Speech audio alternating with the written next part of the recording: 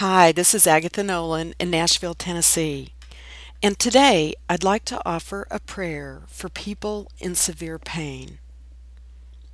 Before we pray, let's quiet our minds with words from the 11th century. Lord, I am ready for you to use my praying.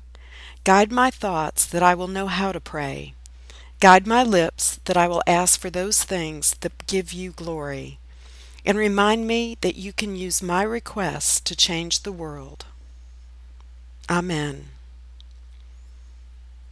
Now for a few moments of silence.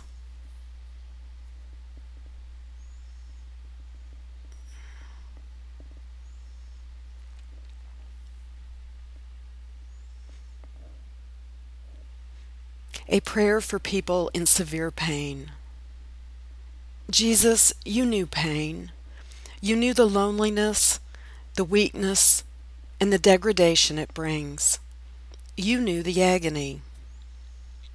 Jesus, your suffering is the only hope, the only reconciliation for those who suffer.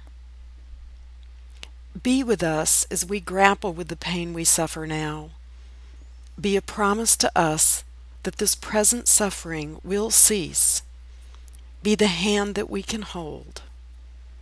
Be present, Savior, for we need you now. From the New Zealand Prayer Book, page 748. Amen.